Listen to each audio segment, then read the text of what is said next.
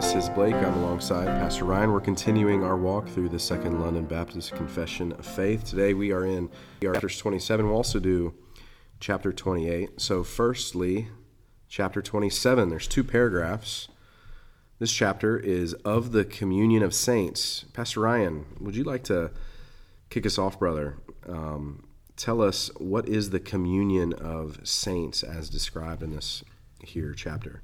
Yeah, I think this is a sweet two-paragraph chapter in our confession. And I think one of the beauties of it, it's so sweet, is that it points to how the body of Christ has communion with one another, that we are all saints together, but particularly local churches are united to Christ, but that we have fellowship and communion in one another's gifts and graces.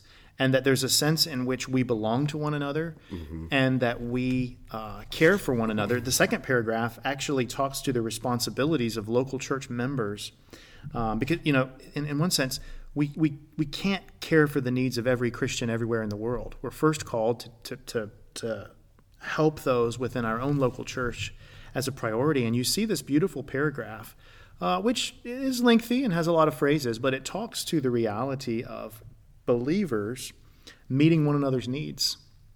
And so the communion of saints is this idea that we belong not only to Christ, but we belong to one another and have the ability to meet one another's needs and benefit from one another's resources and gifts. Right, even a duty to one another.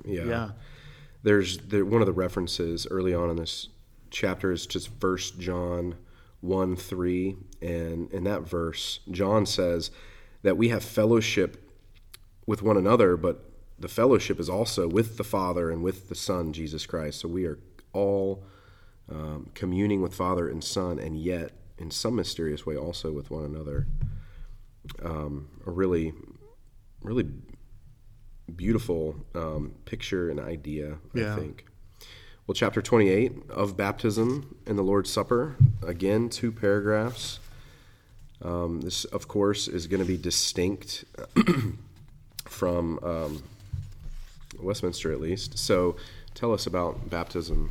So chapter 28 is the chapter for this upcoming week for our church as we record it. And one of the interesting things is chapter 28 gives you a summary, and then the next two chapters are actually about both of the sacraments or ordinances. So in 28, you get basically a broad discussion of ordinances or sacraments. Now, the confession uses the word ordinances, but many of the writers of our confession also in their other writings would use the word sacrament. So we don't need to be afraid of that word.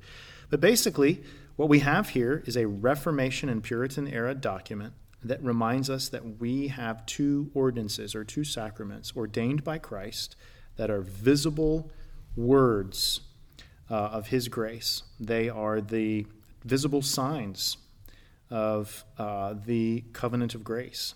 And so you get a summary. It says baptism and the Lord's Supper, ordinances of the positive and sovereign institution. Positive means something that is instituted and put forward. There's the moral law, and then there's the positive law. So these are put forward in the new covenant. Baptism and the Lord's Supper were not for the old covenant, they're for the new covenant. So they're put forward in positive and sovereign institution, appointed by the Lord Jesus, the only lawgiver, to be continued in his church to the end of the world. So you're given a summary that the next two chapters will then dive into in further detail. Got it.